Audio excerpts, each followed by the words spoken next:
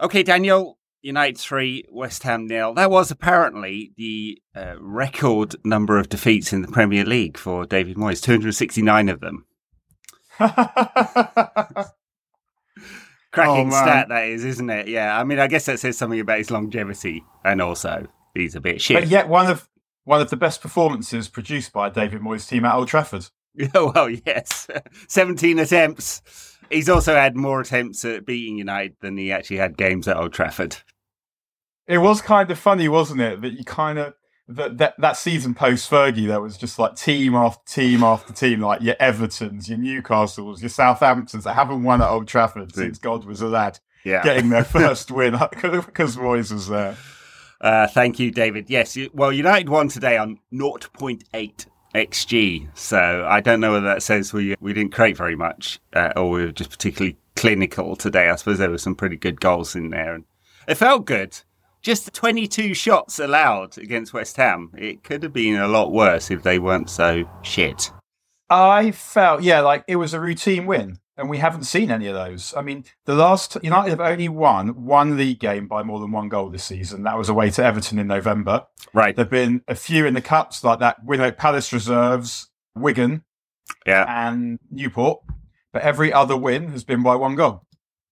Yeah, wow. It helps when you got your players back, although with Lisandro Martinez hobbling off and Harry Maguire holding his hamstring at the end, maybe we haven't got all our players back. It may have been short-lived, that. Fortunately, not too many games coming up. It's a week between each game until the next round of the Cup against Bristol or Forest. I'm not sure when they play that game, but so not a lot of football coming up. So time on the training field, time to get fit.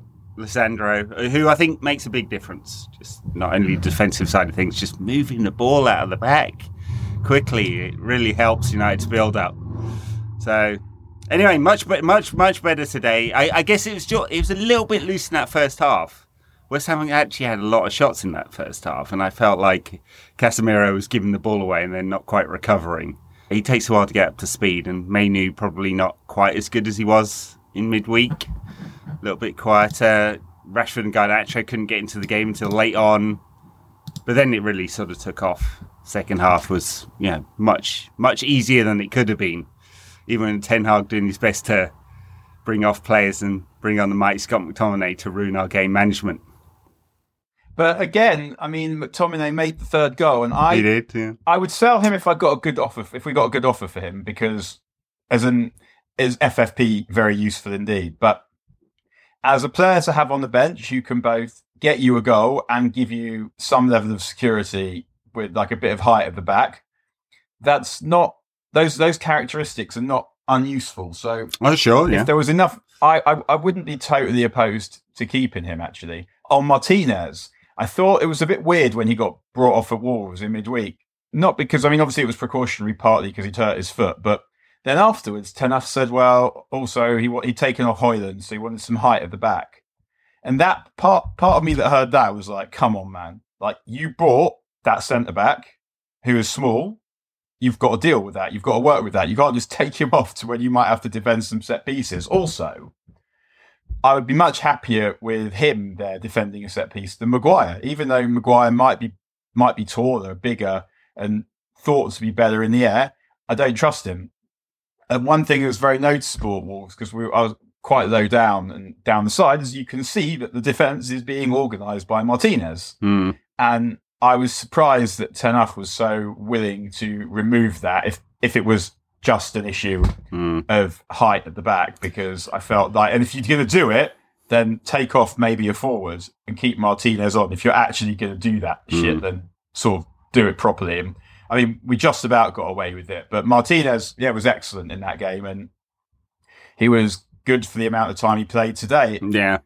It didn't look terrible what happened to him, but his reactions suggested he knew that it was a problem immediately. So and he couldn't really carry on. Could have been naughty, really, just kind of falling on him off the pitch. Ten Hag said after the game, quote, "It seems bad. We have to wait and make the right diagnosis in this moment. We're very sad. Hopefully it's not too bad. We can only pray. It looks like he has to sit out some games injured again." So that doesn't exactly sound positive, does it? No.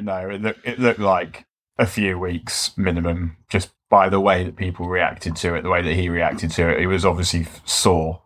Yeah. And just his reaction was more kind of anguish than pain because he's thinking, I fucked myself again. Well, hopefully it's strain of the ligaments rather than actual torn, because torn is months, strain maybe weeks. But we'll see. It's hopefully like coming out of one of our best wins of the season, like that would really put a cloud on it, wouldn't it? Because he's just so important. What with Varane's fitness, Lindelof's fitness, Maguire's oafishness, all of it, it's not awesome. Talking to defenders, I thought our best defender today was probably Diogo Dalot, and I don't say that very often. I mean, he put in a couple of one really excellent last-ditch challenge, seemed pretty buzzy going forward. Luke Shaw, maybe one game too many in his comeback. He was pretty quiet today, as was Rashford. But Dalot did pretty well, I thought. I wrote even before that tackle, I'd written in my notes that he was having a good game. He's actually been quite a lot improved recently because I think in the end, if you put him in a team with some other good players in it, then he will immediately look better. So that even if he's not the standard that you would like, he could potentially be as good as you would need for a replacement. And I know that I've been saying on here for a while that if I was deciding between him and Wan-Bissaka which one to keep, I'd pick Wan-Bissaka because Dalot is just a not good enough version of the fullback we need, and Wan-Bissaka is a slightly different option. I feel like I might have changed my mind on that because ultimately, if we're going to play the way that Ten Hag wants us to play, Wan-Bissaka's fucking useless for that. So I think we need to have a situation where if whoever comes in to play right back, and I assume we will get one this summer, if they're not fit, the person that comes in is capable of playing in a similar manner, and Wan-Bissaka isn't. So, yeah, increasingly, I feel like I would probably keep Dalot. But, yeah, he's improving. He's much better at moving into midfield. And with the players that we have in midfield, given one of them is Bruno and one of them is Casemiro, whose legs are gone, we are going to need that support from the fullback is helpful. And it also means that if you've got a fullback who can go on the outside or invert, then it gives you the wide player more options, particularly now it's Garnacho. And one of the things that's been pleasing is, aside from the fact that he's now playing on the right and it feels like we've solved that problem, we now know it's not really affecting his goal scoring. Right, clearly, yeah. I mean, he can score from anywhere. All right, let's talk about some of the goals, because the first one, Rasmus Højlund, now got 4 in 5, scored in 4 Premier League games in a row. Apparently the youngest United player to ever do that, although I'm always suspicious of those kind of stats, because is it just Premier League era, so it's missing a good 100 years of football there. But after a difficult start, first half of the season, where he couldn't score in the Premier League, he's now getting goals, and that's a nice finish. Shifted it right foot, hit it cleanly. Maybe he's coming good. Also, a sort of through ball or a poked pass from Casemiro. He doesn't get enough of those in front of him. He's having to come to the ball a lot, and I think it really helps him. Right, he comes alive when it's in front of him. Yeah, I mean, I thought that the Wolves was the best game in terms of all-round play that we'd seen from him. And it was because the Wolves, I remember on the way to the game, I was saying to the boys I was with that it doesn't have to be brilliant or perfect tonight, but if it's still shit, then it's fucked. Yeah. Because he had his 1-11 in that game, Ten Hag, and if you're not seeing something just approximating to modern football, then you're never going to. And we did see something proper. And I think that was why Højlund was so much better, that the ball was going into midfield quicker, and that allowed midfield to get him involved soon. So although I agree with you that really, like, you want him in and around the 6-yard box as well, running across to the front post, like for the goal at Wolves. If you're getting the ball into him quickly, then he's able to come short, give it off, and then head to the box. Whereas it was coming so slowly and inaccurately before that he just wasn't able to do anything. And he was getting the ball quickly today. And one of the things I also liked about the goal was there were 2 tackles, one by Martinez and one by Casemiro, that kept the move alive and kept them boxed. And that kind of aggression is what we've been without for most of the season, and one of the main reasons we've been as crap as we have. Yeah, Casemiro managed to avoid getting a booking today. He did go in with one sister tackle where he completely missed the West Ham player at Wolves, where he got booked after, 2 minutes. You're just waiting on a red card, aren't you? I mean, he's still a red card waiting to happen because he's just not got the mobility of old, and he's making up for it by flying into tackles. And I mean, that's part of it, and part of it is just post Fergie wilderness years malaise that he got away with everything the entirety of his career. Turns up at United, and suddenly his invisibility cloak has vanished, and he's just getting busted for absolutely everything. And part of that is him. You're right, like the slowing of legs, the speed of the Premier League, and part of it is just Manchester United, man. Just I know. Bad shit just happens to everyone who was previously excellent at swerving it. But he's not played that well yet, but having him there is making a difference. For sure. It's a much better balance with him and Manu in there. I mean, I wish he would, Casemiro that is, just play 5-yard balls. That's all he needs to do. He's just so loose with possession otherwise. And although he is very good going forward, he can't cover back when he does it. So I'd want him to restrict his movement a little bit. He doesn't need to go so forward with Manu in there. Or they pick and choose. I mean, it's the Lampard and Gerrard of Manchester United 2024, isn't it? This sorry for making that comparison. But it's much better balance in there. I like it a lot. I mean, Mount could do the job that Casemiro does if he's the forward player. It's just he's not fit. And we don't know when he will be fit because they don't give updates on injured players anymore at United. No, from what Ten Hag said, though, it felt like not imminently. Yeah. I don't even know what his problem is. Do we know? Don't know. I mean, he said he'd be able to play again this season or something, didn't he? Which suggests that he's not coming back anytime soon. And I mean, if you look at our bench today, it's not good. Yeah. I mean, I guess we have Varane, who's had a step. I don't know if you noticed, but there were quite a lot of haircuts in this team today. Bruno had one. Garnacho looked like he'd had one. I think Mainoo might have had one as well. But Varane, do you remember the step? Those of you who aren't old, like Ed and I, so a step, it was popular at the beginning of the 90s, and maybe baggy jeans and baggy trousers in general are back in maybe as well, so maybe it. this is part of that. It's where the first time I ever went to have my haircut on my own, I had a step. It was where you have they shave around the sides from about halfway down, and then at the back, so your hair is basically graduated onto 2 levels. And it was eventually replaced by the undercut, which created a kind of similar effect, but you'd pull up your curtains like that across, and then they'd shave, give you a number 1 underneath or something. But yeah, Varane's got a step, and he's like about 50. Well, maybe they had this celebrity hairdresser turning up at Carrington. You know how it is. Varane will have to make a decision about in summer. Obviously, I suspect they'd take any kind of fee. Same with Casemiro. Apparently, according to today's papers, Al Hilal were in for Bruno Fernandes. United were never going to accept that one. But there'll be a lot of decisions to make in the summer. And on Ten Hag too. He's got 6 months to prove that he's good enough to be United manager. And I don't know what they're looking for as their benchmark, but United still 8 points off top 5, off Aston Villa. Obviously play them next week. That could make a big difference in that calculation. So this was an important win. Moving above West Ham into 6th place. Europa Conference League ain't going to win itself, is it? I mean, I think that almost it won't matter what's happened in the season until this point if we're good for the next 4 months.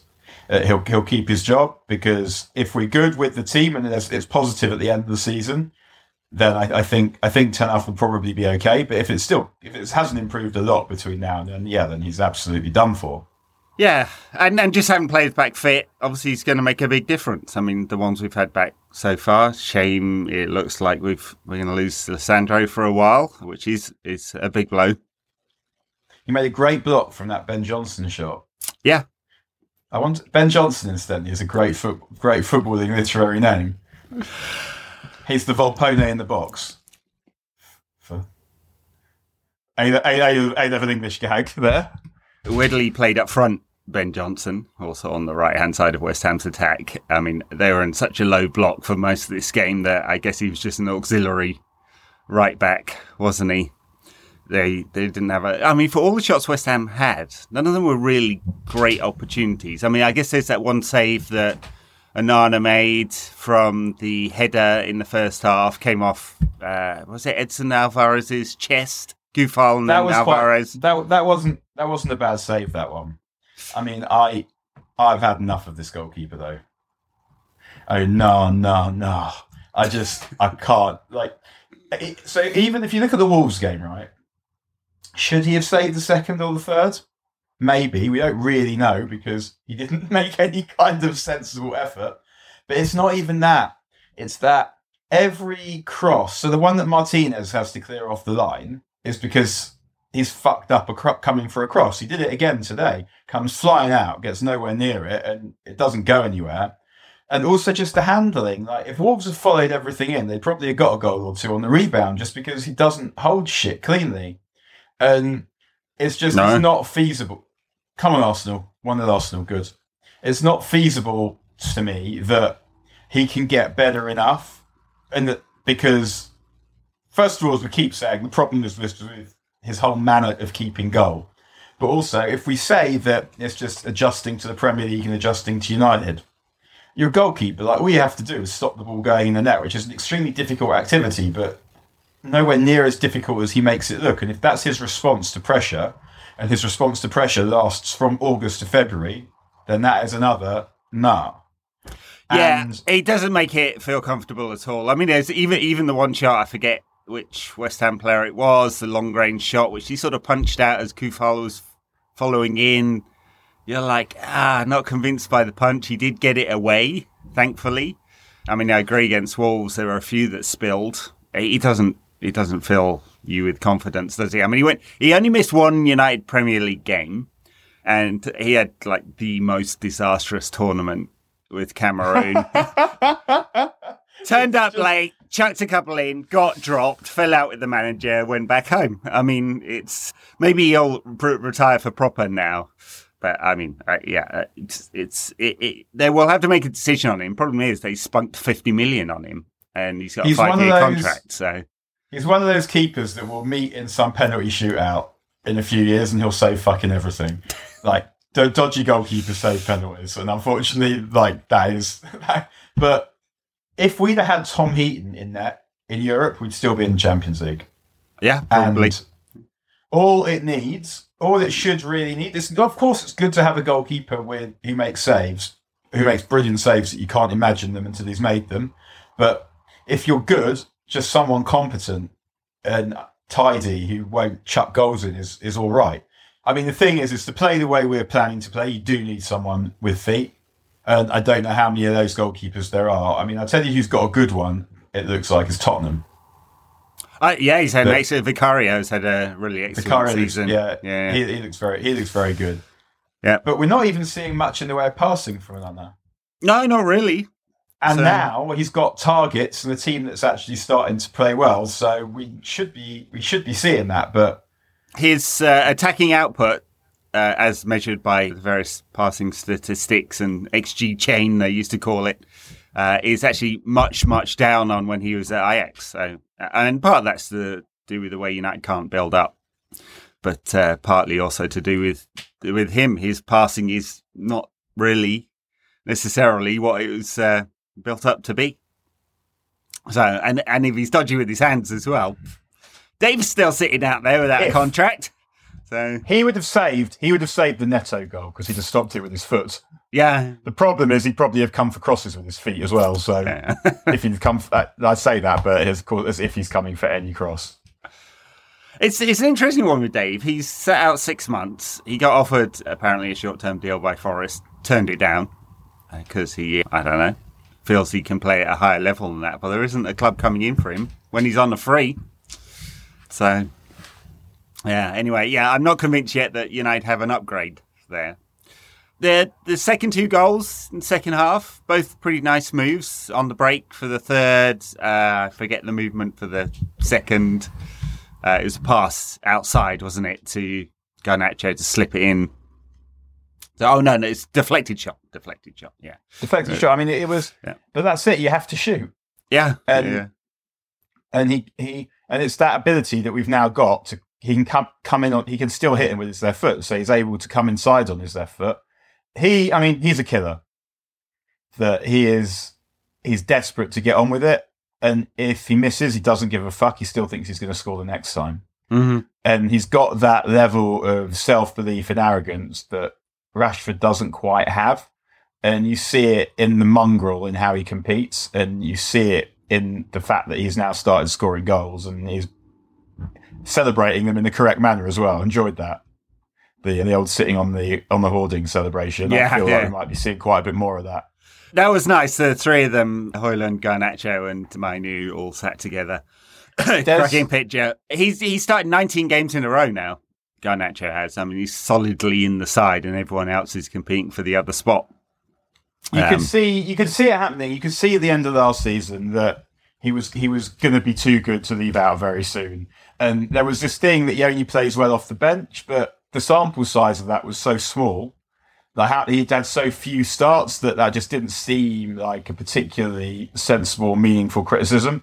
And it would seem fairly clear that he'd soon want Rashford's spot. I mean, I said in pre-season, if I was Rashford, I'd be learning to play centre forward because that left wing spot was not going to be available very soon. And as it's turned out, it's worked out really well for Rashford because it is available because Garnacho, we needed someone on the right and it's him. Yeah. But it's the balance that we get from his ability to play on the touchline and go outside. And Dalot can also do that and he's there. But also Shaw's giving you the same on the other side. And it now makes me think about the kind of player that we might want to sign in the summer. That Michael Elise is someone who apparently we're interested in, who, I mean, this is according to the Muppeteers site, where when Chelsea also are interested, but he preferred to go to United. And I think Michael Elise is a lovely footballer, someone I'd love to watch play every week. But I'm now thinking that if we were to sell Rashford, and I would probably take an offer of Paris now, because I think that the money that we could get this summer would be too good. And it will be, Rashford's what, is he 27 now? If you get 100 million quid for Rashford, then that is money that you can fully use all of on your FFP for a player who probably isn't going to improve that much between now and then. And if you don't sell him this summer, you're probably stuck with him. So he's 31, 32, still taking those massive wages. And so much as I'm desperate for Rashford to succeed, and much as I respect him for things he's done that have nothing to do with football, I feel like I'm not certain he'll ever be quite good enough to be a key player in a side that wins the big pots.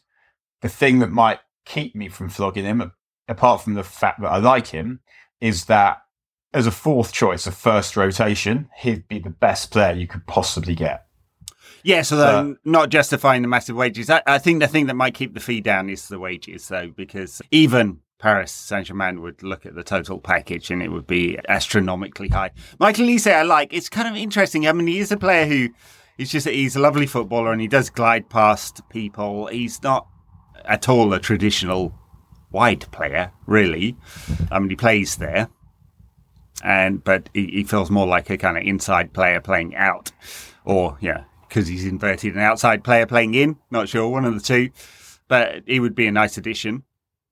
We'll see what United want to do there. I mean, for sure, Anthony doesn't deserve his place in this side at all, based on now 18 months of performances.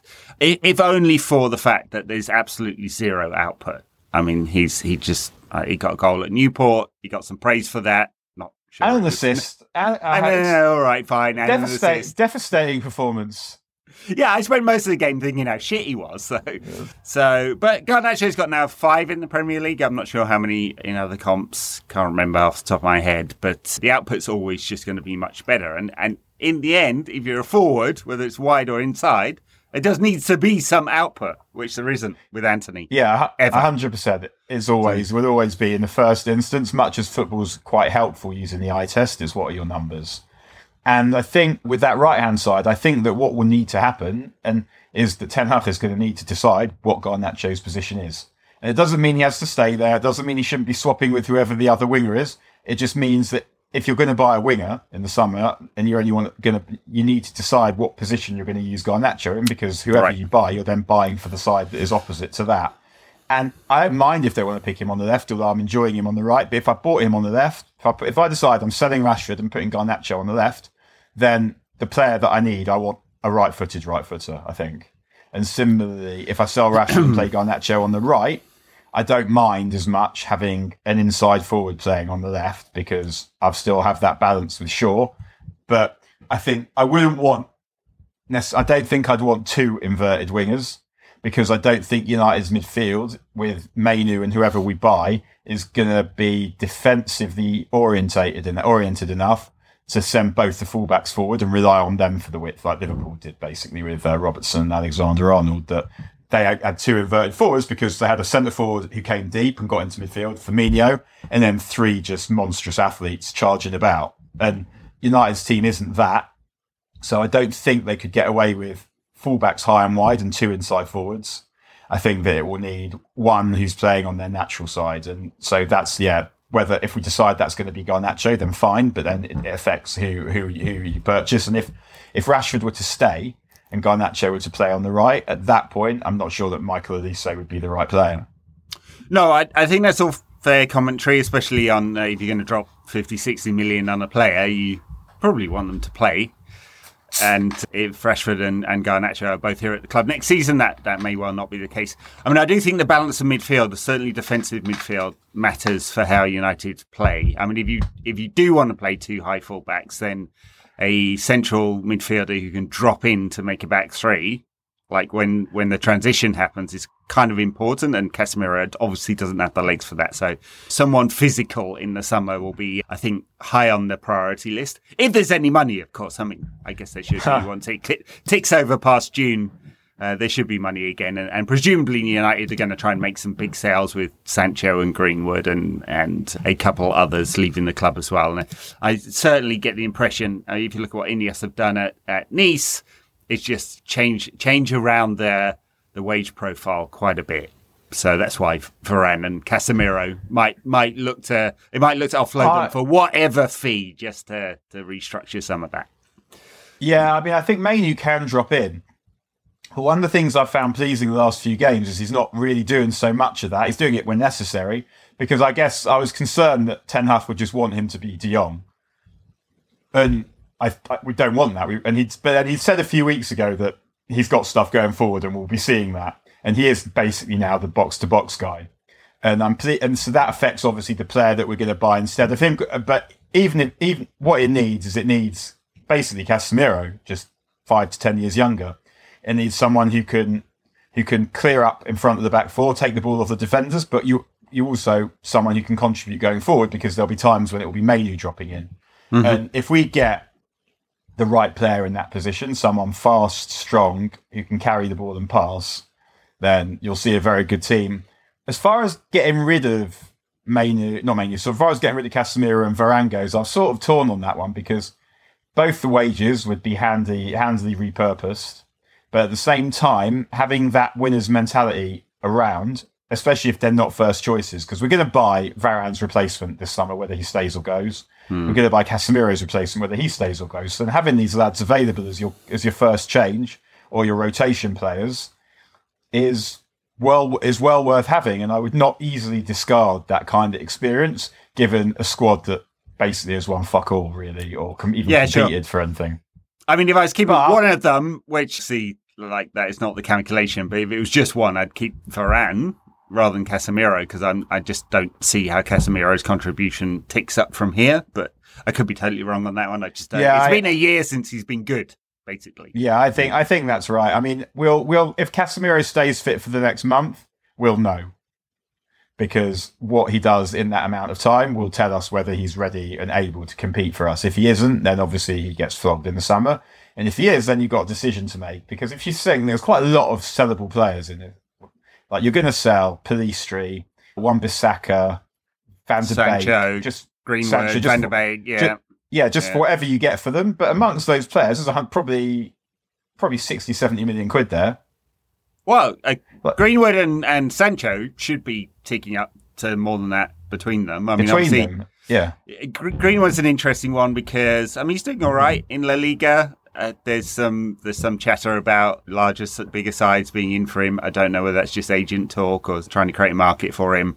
I don't know the veracity of this story that went around saying United agreed a 20% sell-on with Getafe, which would be absolutely incredible for one season on loan somewhere.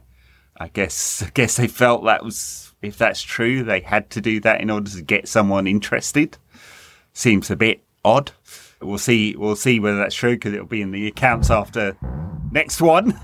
So a while down the line. But I look forward to that. Yeah, exactly. Super exciting stuff. There's a fee somewhere there. Sancho, he's on massive wages. So, again, total package. I can't imagine you might get anywhere near the fee they paid for him, but maybe half of it. So, to someone... Yeah, I mean, he'd take half of it in a second. Yeah, Dortmund's sporting director said today that they couldn't afford it. So, it's not going to be They couldn't them afford what? to sign him permanently. So, we'll see. So, it looks like it won't be Dortmund unless that's a negotiating ploy. Anyway, that's all for the summer, isn't it? For now, I mean, it's another victory. Like, there's a few in a row now. It's starting to feel a bit better. I think what is worth noting as well is that there seems to be just a bit of growing team spirit. Like Garnacho and Højlund seem to be mates.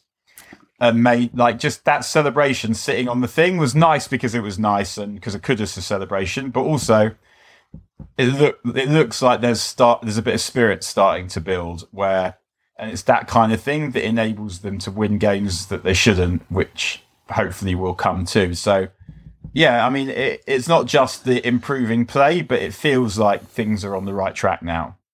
Yeah, after the Wolves game, I think I might have mentioned it on the pod, Højlund was interviewed and he said they've been chatting about Mainu and he's a generational talent. I'm like, way to hype the lad up. I mean, it'd be nice to keep our feet on the ground there. But yeah, there does seem to be a spirit building. I do agree with that. And I don't have a problem with that because I think that Mainu reminds me a bit of Bellingham. Partly as a little bit as a player. Obviously, Bellingham's more physical, but he knows exactly how good he is, not because he's arrogant, although Bellingham is quite arrogant, and get sort of straying towards the very fucking arrogant side of very arrogant, I think. But with good reason. They can't pretend that they're not as good as they are because it's so obvious. Yeah. That they just have to know. And they both behave and play like they know how good they are. That why should I not do this? And that's kind of what both of them do. And the other player maybe reminds me quite a lot of Scholes because he can do all the simple stuff, and doing the simple stuff well simple and easy are not synonyms. Doing the simple stuff doesn't mean you're doing easy stuff at all. It means you're doing the right stuff that you should do on the football pitch, but also you can do the flashy stuff, like with the nutmeg the other day, but you'll only do it if it's the right thing to do. And that was the same with Scholes. You'd see him score with a back flick against West Ham because that was what that situation called for, but he won't do it gratuitously. And Mainu seems a bit like that as well, that he knows what you have to do on the football pitch, and if it happens to be something flash, then he'll do it, and if it's a sideways pass 5 yards, then he'll do that. Yeah. The other thing. Yeah. One more thing I like is that if the ball needs to go back to the goalkeeper, it will. And previously, this was something that would be fucking annoying every time we did it because you didn't trust the ability to work it back up the pitch. But now they have that ability to work it back up at the pitch. They're not scared to reset play by going back to the goalkeeper and building again. And that feels like a big improvement.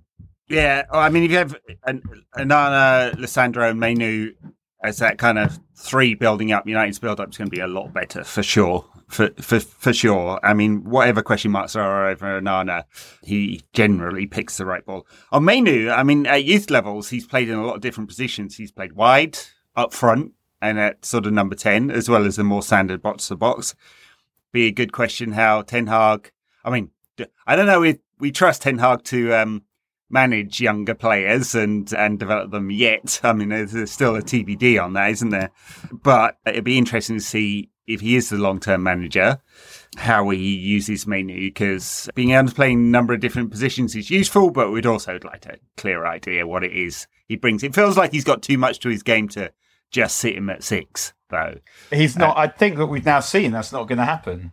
And what I like about the first 11 that we now have is it's not full of people that despise the ball. The only player who doesn't really want the ball is Raphael Varane. And he's Raphael Varane. Yeah. Who, I mean, he's not the best ball-playing centre-back you've ever seen, but he's certainly not the worst. But it can go to anyone on the pitch. You're not, when the ball goes, you don't look outside, look wide and think, oh, fuck, is Wan-Bissaka? Is there anyone else there? No, I think that's right, and Rafa Varane's perfectly acceptable. He's he's around about the middle. If you look at the pack of progressive passes and pass completion of centre backs in the in the Premier League, he's like right in the middle of that pack, right? So he's not, yes, absolutely, he's not the best ball-playing centre-back ever, but he's perfectly acceptable there, and he's a good defender. He's just not reliably He's fit. also almost unbeatable in the air. And in this particular team, that is very helpful.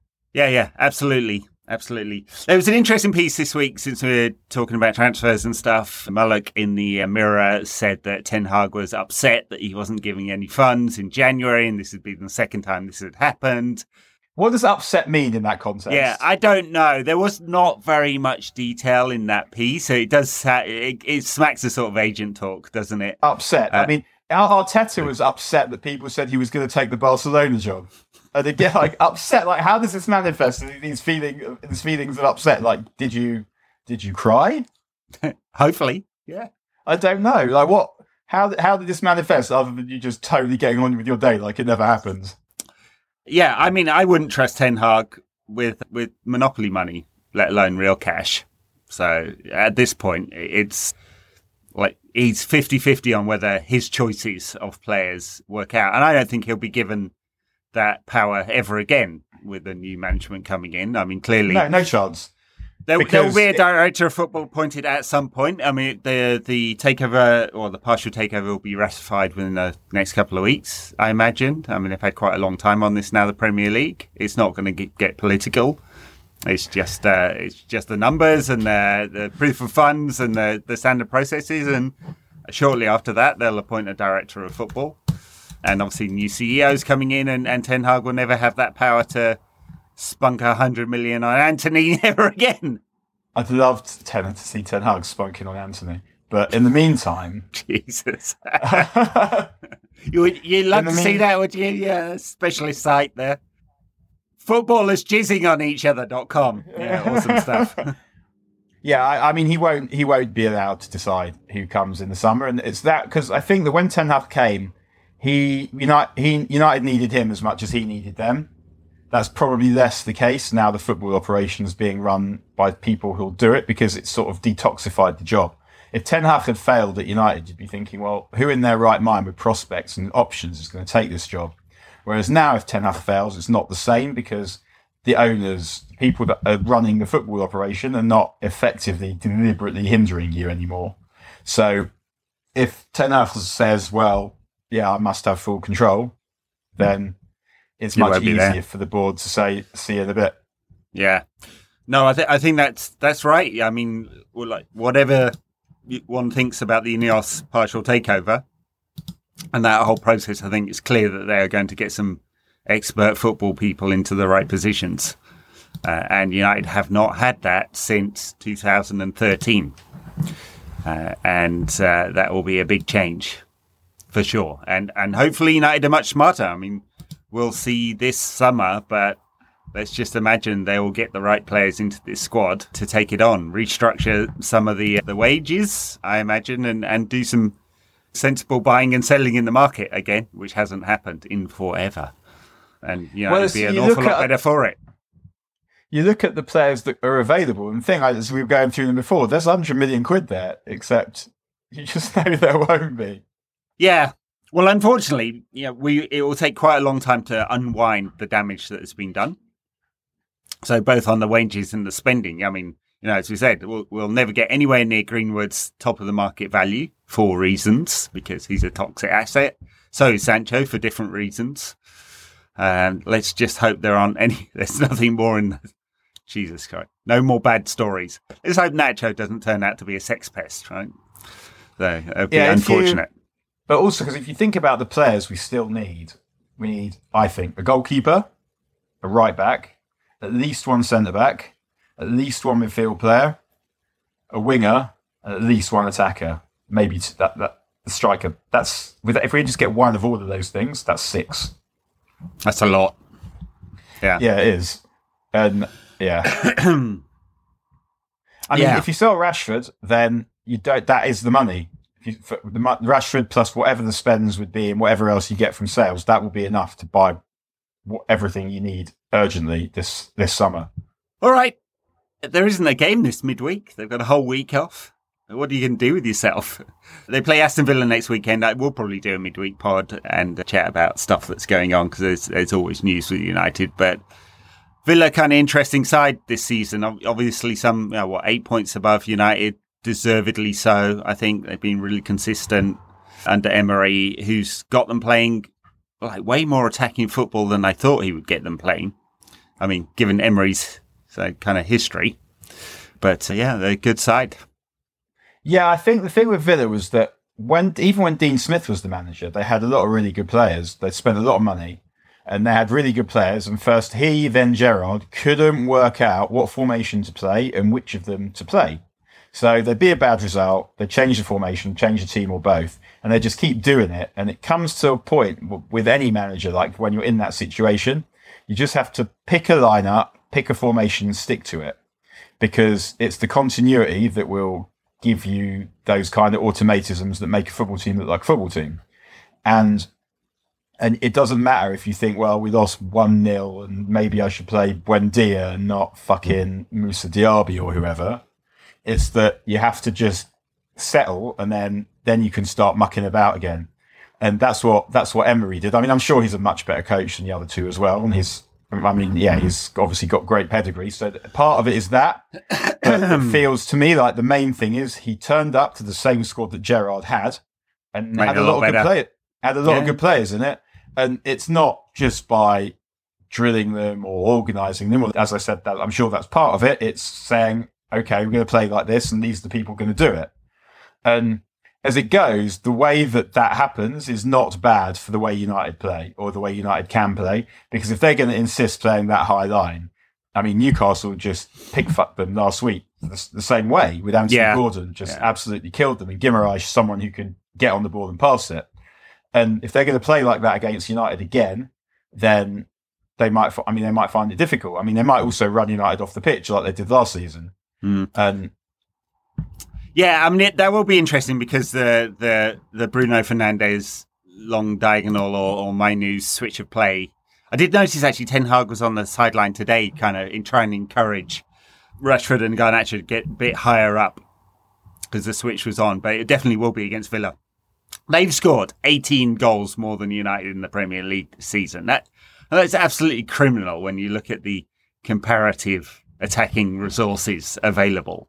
That they've scored 18 goals more than United. But as soon as United have got all the right bits in the right places, we've scored, what is it? Is it 4-3-3, isn't it? Yeah. So, 10 goals in the last 3 games, and suddenly it doesn't look like scoring goals will be a problem anymore. I mean, obviously we haven't played the greatest opponents, but Wolves won 4-1 at Chelsea today from behind as well. Yeah. And we're playing well. They're not mugs. And I mean, Newport, obviously a different thing, but West Ham also, without Lucas Paquetá, who's a good player, but still like absolutely not mugs. And United beat them quite easily without playing well.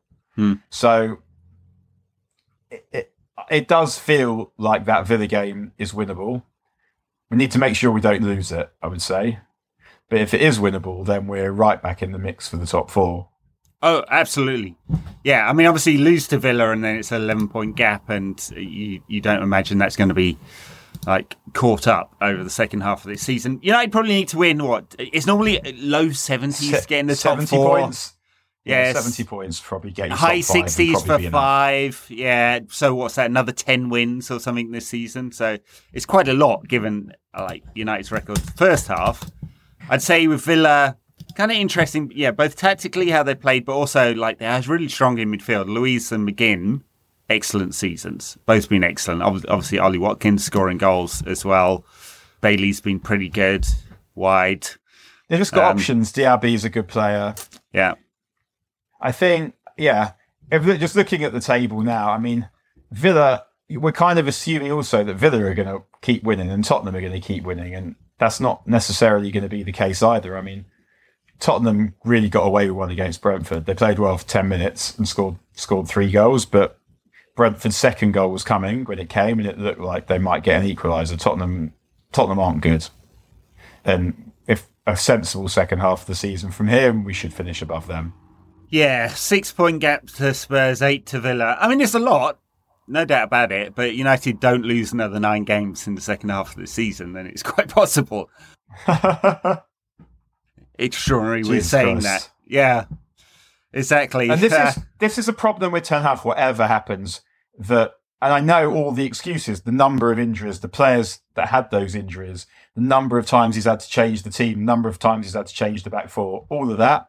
And how can you play Ten Hag football when your defence is full of people with club foot? That is a problem.